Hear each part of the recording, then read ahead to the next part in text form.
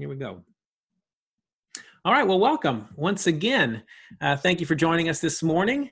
And I just want to begin by sharing with you, as I share with you a number of times, that I grew up in the San Francisco Bay Area, and it was mainly in my childhood years that I was there.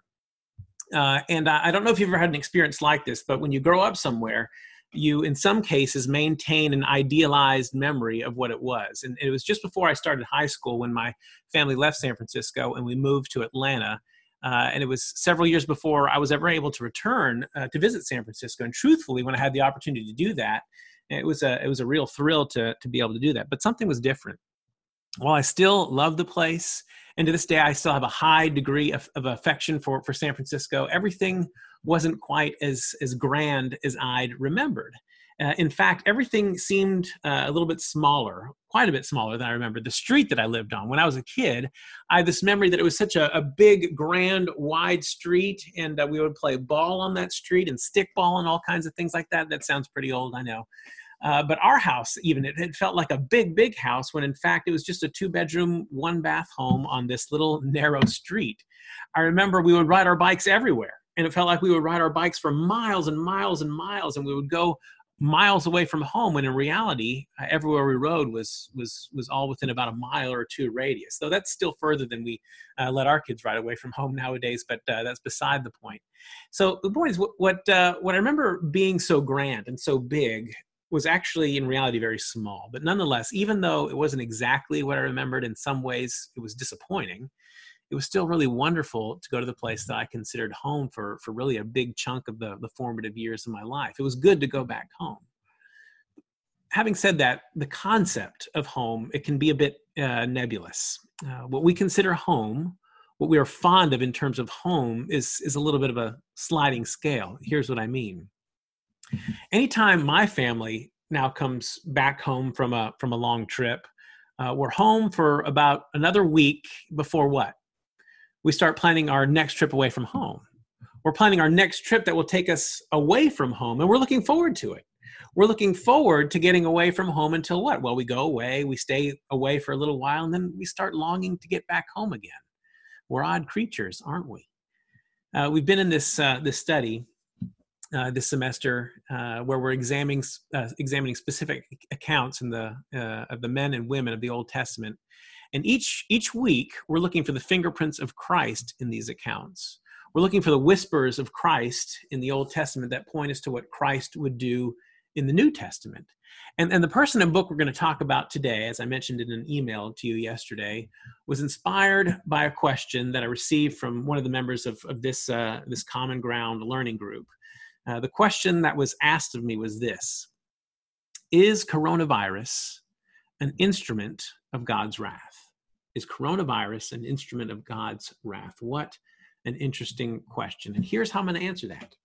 I'm going to answer that question by way of the prophet and book of Jeremiah. And as we look at Jeremiah, I want us to think about the concept of being home and going home, because it's relevant to what Jeremiah wrote about and relevant to what we're dealing with right now, being impacted by this virus. So back to the idea of home. What do you think of when you think of home? What's home to you? You've heard it said, I'm sure, that home is where the heart is, right? Well, I'm going to suggest that it's something a little bit different. And I would suggest this is the case for everybody, for every single person on the planet. It's not just that home is where the heart is. It's more that home is where the heart finds rest. Home is where your heart can be at rest. Even when Tracy and I go away from home to somewhere where we feel totally welcome, like when we drive out of town to go see her parents, we always feel very welcome there. But even after a few days, we start longing for home. We miss our bed, and we miss our kitchen. We miss our local grocery store and everything that we know. But again, once we get home, are our hearts completely at rest at that point? Are we at that perfect spot of rest? No. Again, we start planning for the next time we can get out of town and rest and leave town. It's a sliding scale.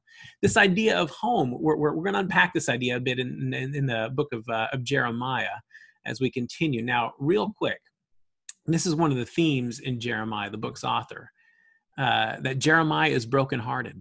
He's the weeping prophet. He's a sad prophet because he mourns for God's people and their thick heads, okay? That they can't seem to honor the Lord, that the Lord is faithful to them and they continually wander away from him, okay? Last week, we talked a little bit about King David. And after the reign of King David was the reign of his son, King Solomon.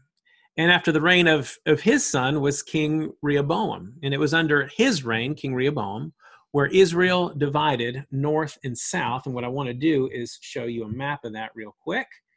Let's see, it's going to be on this page right here. So there it is.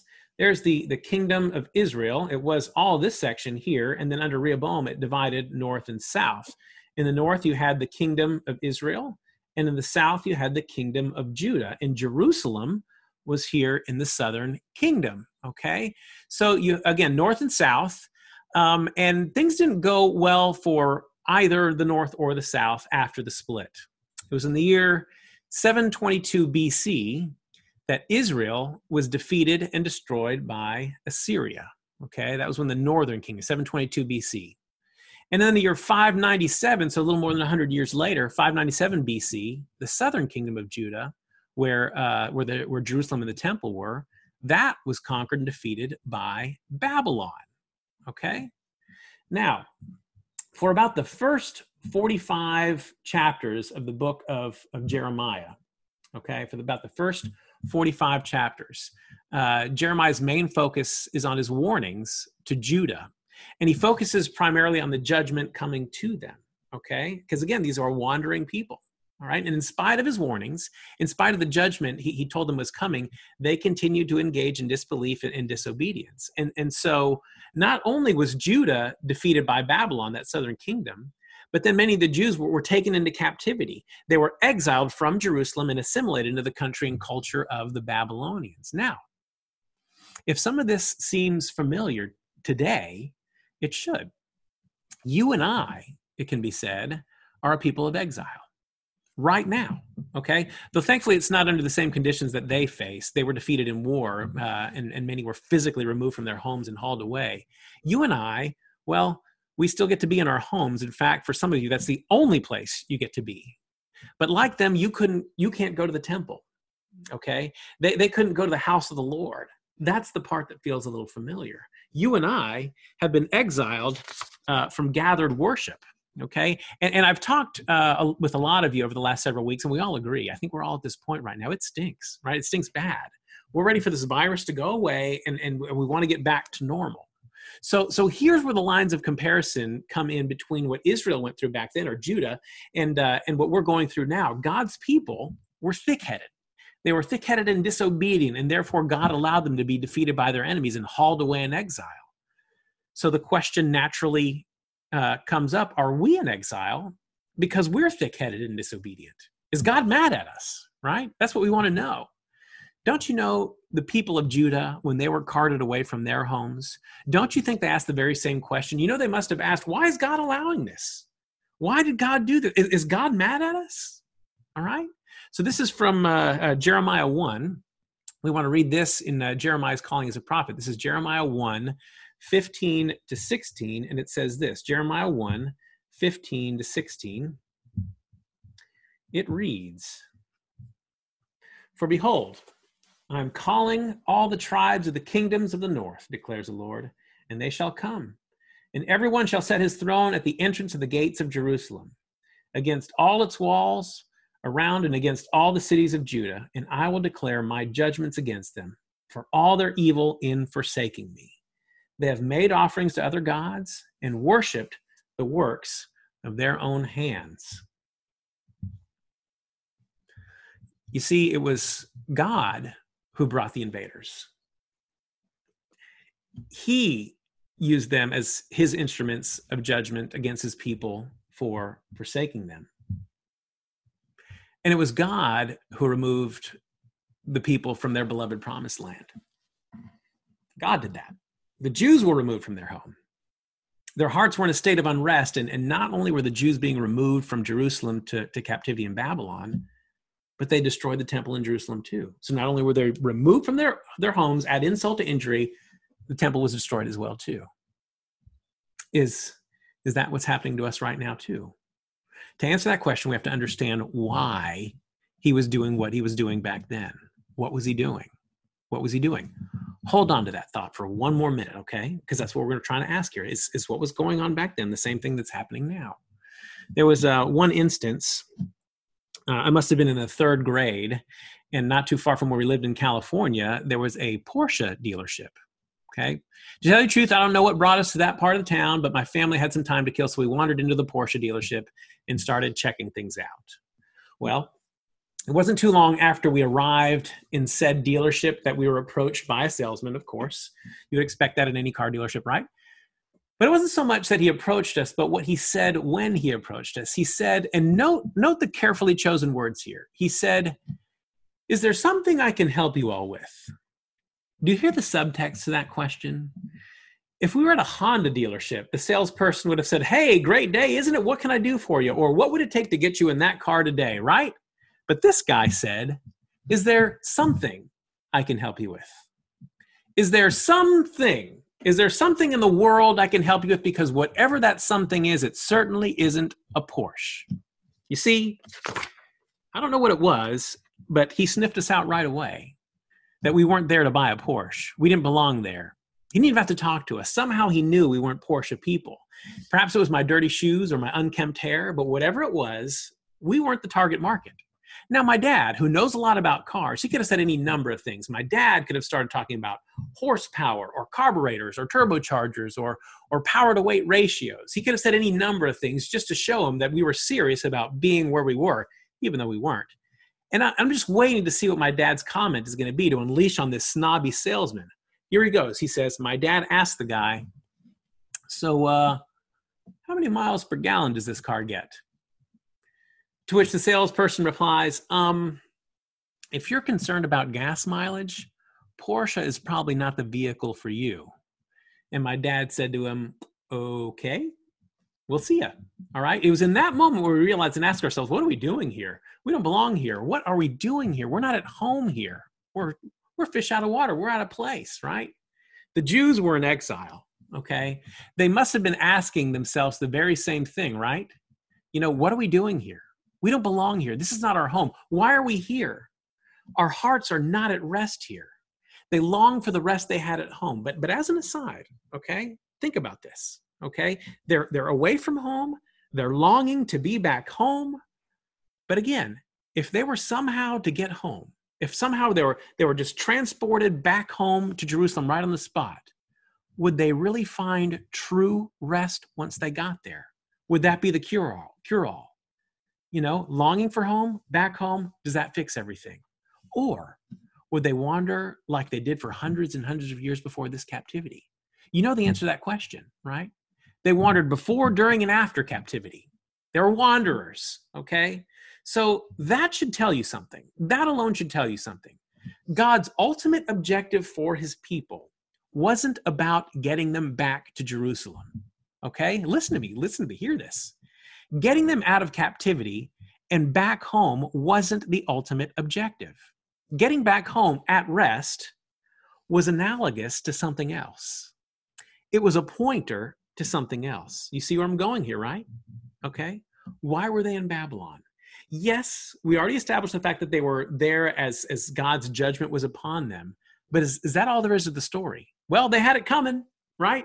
They disobeyed and they got punished. End of story. Is that it? Is that really it? God sent them into captivity just because they were bad people. Is that it? Or is God doing something else? Is God trying to point us to something else through that captivity, right?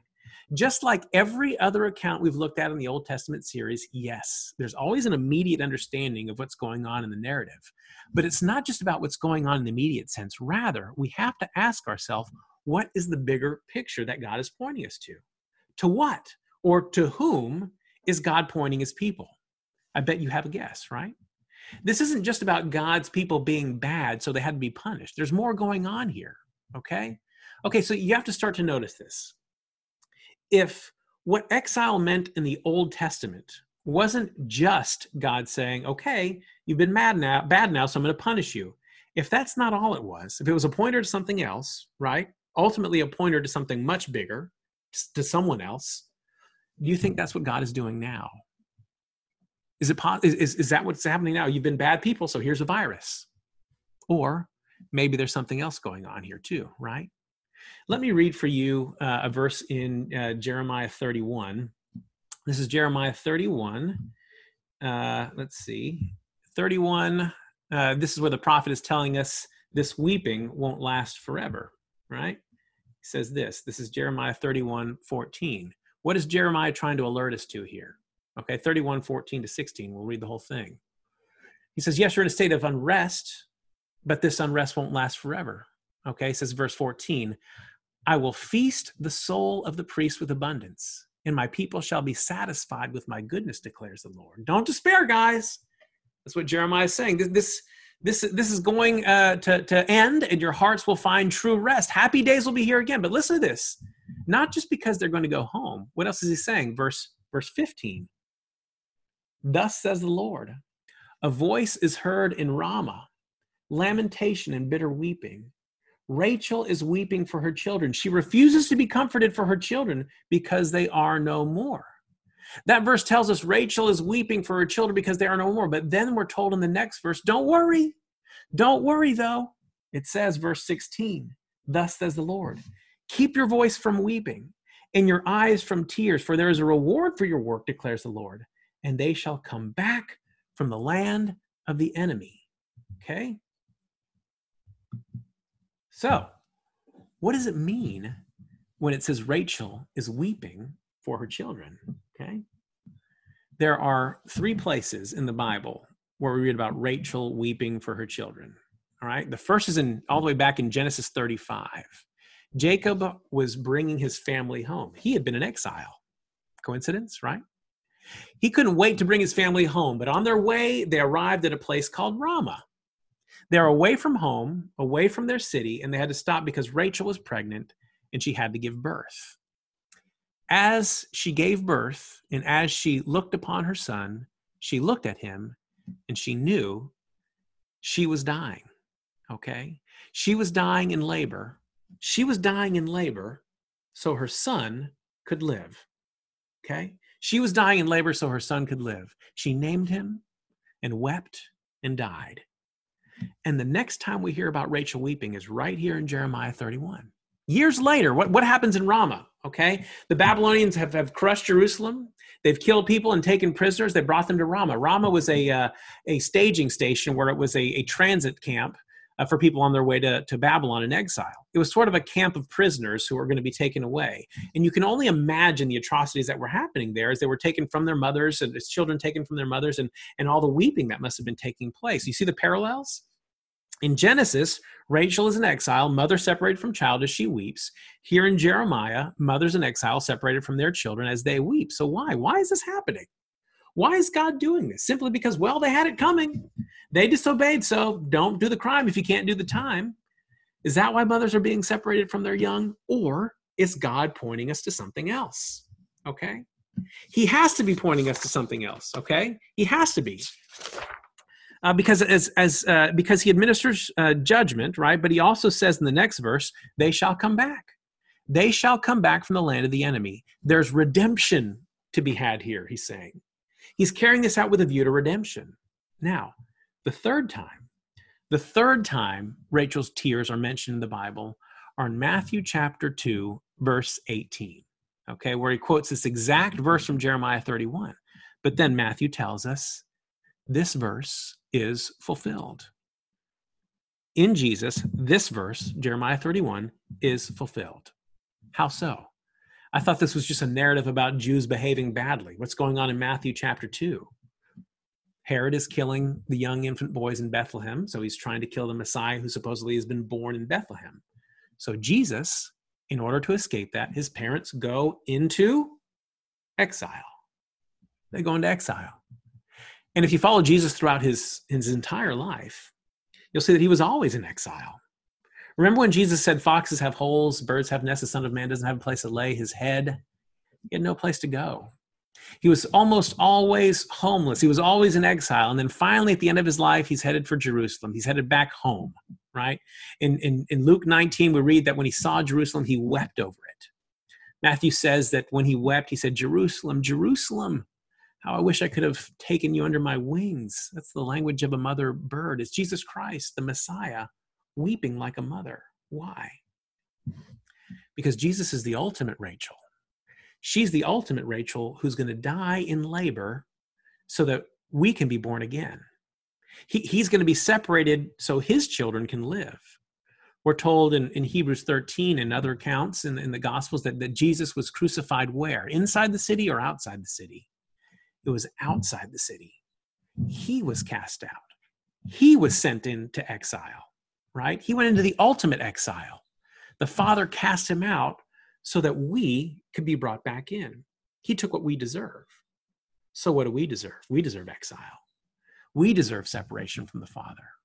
Okay? We deserve exile. And Jeremiah makes that clear, but he also points out that someday someone would step into our shoes and take what we deserve. Okay? You see what's going on in Jeremiah? It's not just that God is punishing people who are bad, though it is that. Okay? He's telling a story. Here's what you deserve when you're bad: separation. You deserve exile. You deserve to be kicked out of your home. You deserve to be separated, okay, ultimately from God. But you shall come back to the land of the enemy. You shall come back from the land of the enemy. How? You see this? You see what's happening in the Old Testament when God's people are in exile? It was like looking through a peephole in your front door. You know how many of you probably have a peephole? I want you to go to your peephole at your front door after this and look through it, even though, especially if someone isn't there standing on the other side of that door. What does it look like? You look through this very small opening. You get this very small opening and you see something. It's not a perfect perspective. It's way off, but you get an idea. It's a sense of what's going on beyond the door. This is what's happening in the Old Testament. People are in exile. It's a hint. It's a shadow of something else that will take place in the distance. An analog, okay, a representation of the ultimate thing that would happen. This is why Matthew is saying that this verse is fulfilled, because yes, whatever punishment you deserved, whatever punishment you deserved was dished out. Justice was served. Justice was carried out. Only instead of it falling on your shoulders, as it should have, it was placed squarely on the shoulders of Christ. And because of that, you shall come back from the land of the enemy and return home. Jeremiah tells us, he's telling us here, this is what's required of you. Here's what you deserve for breaking the covenant, exile. And then Jeremiah tells us, but he's going to bring you back. And again, did they come back? Yes, the people of God got to come back to Jerusalem after 70 years. But the most amazing thing, that's not ultimately what Jeremiah was talking about. Jeremiah was saying, yes, you'll get to come back, but it's not the fact that you'll get to come back. It's what the coming back points to, okay? The fact that you'll ultimately get to come back home where your heart belongs, where your heart was made to be at rest in Jesus Christ, okay? Have you ever seen those little models? I was watching a movie this week, and they showed this life scale model of what this shopping mall was going to look like or something like that. It was a small model of what was going to take place in reality. This is what the Old Testament is. This is what captivity is. This is what Israel is. It's a small model of the church, okay, of what would happen ultimately on a bigger scale, all right? That's what's happening. Do you know why my hometown seems smaller to me than I remembered, like that model scale? Do you know why even when we're at home, we try and find time to get away from home, and then we get glad all over again when we travel and feel good to be back at home? Our hearts are looking for rest. Our hearts are looking for home. And as much as we try and find the exact right place we can call home here on earth, we won't ever quite find it. Jerusalem, that small model, isn't really home, okay? God is the home that we're missing. God is the home that somehow we remember, that we long to get back to. We long to get back to Eden, walking in the cool of the day. That's what we remember. That's what we're trying to get to. And we can't quite get there. We'll try anything and everything to find a substitute to that comfort, but we won't find it. When he pulls us back, when he pulls us in, that's the only place where our hearts will truly be at rest. Okay? So with that, back to the question we started with. Is coronavirus an instrument of God's wrath? Is God punishing us like he punishes people in the Old Testament? Okay, now, before I give you my final answer, in one respect, we have to answer, yes, we do live in a fallen world. And every bad thing that happens is a result of Adam's original sin. We live under that curse, okay? But we often think of that a virus that strikes us or a tornado that hits us because we've wandered too far away from God's moral law. And if we as a society or a country had just stuck a little closer to it, God wouldn't have allowed this to happen. We've wandered too far away, just like they did in the Old Testament. And to that I say, no, pump the brakes a little bit here, okay? Again, we have to ask, small model, what was he doing in the Old Testament? Was he just punishing his people for being bad? No, he was pointing us. Ultimately, what he was doing, he was pointing us to Jesus. He was painting a picture that told us we're bad people who deserve to be exiled. But he would bring us back. How?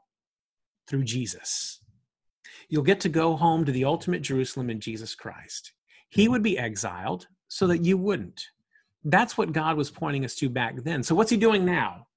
Is he just mad at people, so he's punishing them with a virus? Maybe, just maybe. Just like back in Jeremiah's day, his ultimate objective was to point people to Jesus. Could it be that's what he's doing now too?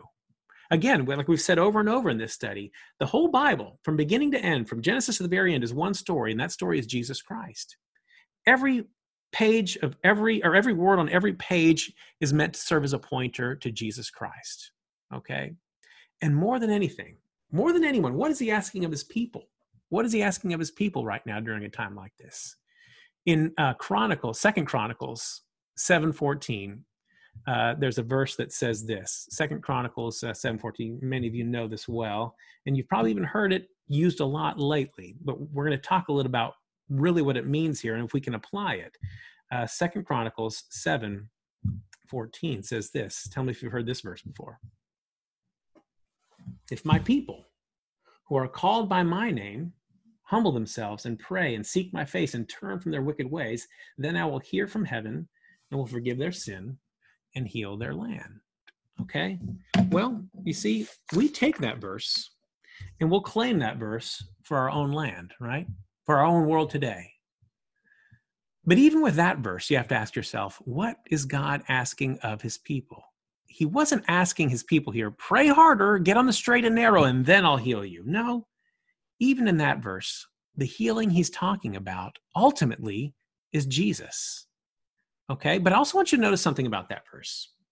He says, if my people, okay, take note of that. If my people. He doesn't say, if my nation or if my Israel. He says, if my people. God has always been about the business of restoring his people, his church. Israel was always a smaller scale model of what the church is now. It was always projecting out, this is a smaller scale of what the church will ultimately be. Okay? God has always been about the business of restoring his people, his church. Okay? He was never interested in making a great nation. He's interested in making a great church. So really, we can't take that verse from Second Chronicles and apply it to our current situation. It's not a straight line of connection. However, that verse does apply from a sanctification standpoint. Again, he's always been about his people. Back then and now, he's interested in his people, in sanctifying his people, purifying his church. In that verse from Second Chronicles, he was calling upon his people to pray. I think he's calling upon his people to pray here too. I think he's definitely using this virus to sanctify his people. And we need to be sure we understand this. Sanctification is not the same as judgment. Sanctification is not a reflection of God's wrath. It's a reflection of his love. God's people are finished with judgment. All the judgment that we faced, that we deserved, was placed on Christ. So now, any remaining struggle that we have with sin is a means of sanctifying us, drawing us closer to him and making us more like his son. So with that knowledge, what do we do with the situation that we're in now? How do we behave? Well, here's where we can take a cue from Jeremiah, okay? And I'm going to get to, Luke has a comment here, and I'm going to come back to this in just a second, Luke. This is a great comment because he's pulling in Romans 8. Okay, let's take a cue from Jeremiah first. As long as we still have to struggle with sin in our hearts, we won't be at rest. We'll never truly be at rest this side of heaven. So what do? Do we just ride it out? And this is yet another important theme in Jeremiah. So what do we do in the meantime while we're away from home, while we await the time when our hearts will truly be at rest? This is what Jeremiah said to do in the meantime. This is Jeremiah 29:7. Jeremiah 29:7 says, "But seek the welfare of the city where I have sent you into exile, and pray to the Lord on its behalf. For in its welfare you will find your welfare." Did you catch that? Don't resist. Don't resist. Do the opposite of resist. Okay? Seek its welfare. This is not a storm to weather. Don't just grit your teeth and ride it out. Plant roots. Did you catch the fact that he said to seek the welfare of the city where I have sent you? It wasn't the Babylonians who brought them out of the promised land. It was God himself. Don't resist what's going on. Seek its welfare. Contribute. Plant crops. Raise families. Get comfy. Make it like home. So what is this saying on a bigger scale? What are we to understand from that? Why are you here? Why are you where you are? Why are we in exile? Are we being punished because we've been bad? No. God put us here. It means there's something to be done while we're here. And where God places you, he places a purpose for why he put you here. He's not asking you to weather a storm. He's asking you to thrive in it, to do well. Why? Why? So that you too can be a pointer to Christ. Just like back in the Old Testament, everything that happened there was ultimately a pointer to what would happen on the cross and the resurrection thereafter. Same thing for you. Everything that you do, everything that you go through should be a pointer to Christ, to his cross and to what he did for you. And it's not just what's going on in the moment, okay? It's what the pointer is pointing us to. You point to the fact that no, your heart is not settled, but one day it will be. One day it will be at perfect rest, and we're going to work for that day until it gets here. We're going to be transformed bit by bit into the image of Christ until one day we will perfectly reflect his image back to him.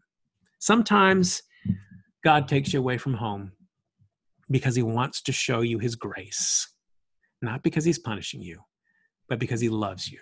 All right. Now, let me swing over to the comment here that Luke had that he shared in the chat window a moment ago. And he sent it to me, but I'll share it with you all. There's a reality of seeing a true Romans 8. Okay. He works all things for the good of those who love him. When we feel and see more clearly the pain of being apart from God and the reality of the fall through a circumstance like a pandemic, when temporary things are revealed as foundations of sand, we are able to know and desire the foundation of rock that is the only thing that lasts and saves. Again, it's all a pointer to Christ. And again, if the sandy ground beneath us, that maybe where we got a little too comfortable, starts to feel a little loose right now, maybe God sends something like this to once again firm us up and realize where our feet are steady, and our feet are only steady on the rock of Jesus Christ. Now, is that a means of God being angry at us? Or is that a means of God loving us and molding us and shaping us into the image of his son? It's the latter.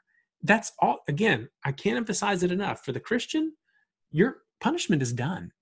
No more punishment. That's it. Jesus took all the punishment that you'll ever have to face, that you'll ever have to deserve, and he put it squarely on his shoulders. So that means anything that remains, any struggle that remains therein, is now just a means of molding you and shaping you and crafting you into the image of his son. That's what it is. That's what it is. Are there any other comments or questions or anything that we can address while we're still gathered here together virtually? Don't see any coming through the chat window, but if you want, you can do that right now. We'll give it a couple minute or so. But we're about quarter till. And again, if you have any further questions on that, I'm always happy to answer questions about that. But the thing that I want you to take away is that, again, you can't draw a one-for-one comparison and say God was mad at his people back then, and so he put them into exile. Maybe that's what he's doing now. Again, what was his purpose? What was he doing back then? What was he doing back then? He was ultimately pushing us and showing us a big picture, a big model that is Jesus Christ. That's what he was doing. So he never was just in the business of, you did a bad thing. That's it. That's your punishment. No, it's always a pointer to Jesus Christ. Everything, even the situation that we're in now, it points us to Jesus Christ. All right. With that, Thanks, Spencer.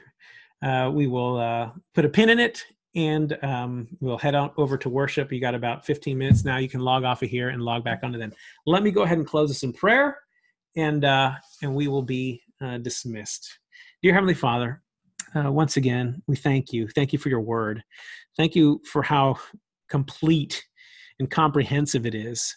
And thank you that there's so much goodness in it, so much mercy, so much grace.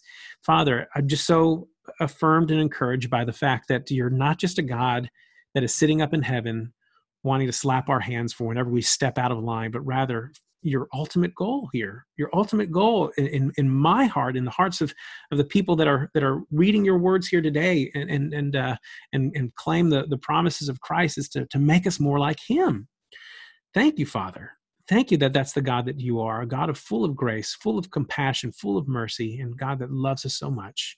Help us to reflect that each and every day as we go about our business, whether that's at home, whether that's out in public, whether it's with family or friends. Help us all to be pointers to Jesus Christ as we long for the day when our hearts will find true rest. Make us productive in the meantime, and help us to take as many people as we can and point them, as many people as we can, back to your Son, Jesus.